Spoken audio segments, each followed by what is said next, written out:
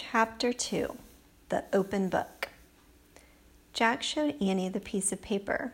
It said, "Help me, under a spell, find 4 "Oh no," said Annie, "we have to help her. But what's a thin?"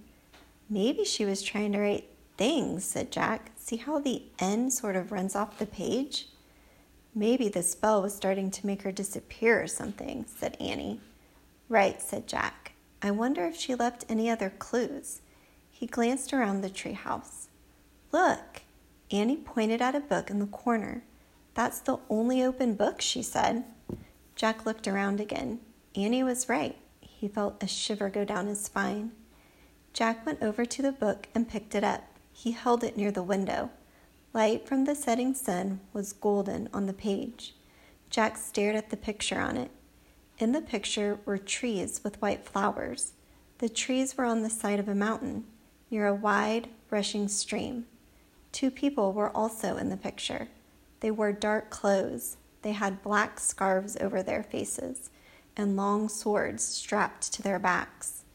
"Oh, man," whispered Jack. "Who are they?" Annie asked. "Ninjas, I think," said Jack.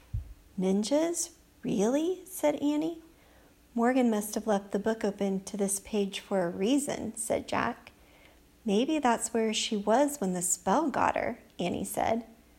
"Or maybe that's where the 4 things are," said Jack. "Let's go," said Annie. "Now?" said Jack. "Yes, Morgan's in trouble. She needs us now," said Annie. "But we should read this book first," said Jack, "so we'll be prepared."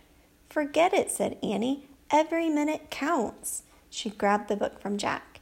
"Give it back," he said. "We have to find out about this place." Annie held the book out of reach. "We'll find out when we get there," she said. "We don't even know where there is," Jack said. But Annie pointed at the picture. "I wish we could go here," she said. The leaves of the oak tree began to shake. "Squeak!" "Don't be scared, Peanut," said Annie. She scooped up the mouse. Then she put it in the pouch of her sweatshirt. The wind began to blow. It blew harder and harder. The treehouse started to spin. Faster and faster. Jack squeezed his eyes shut. Then everything was still. Absolutely still. Except for the sound of rushing water.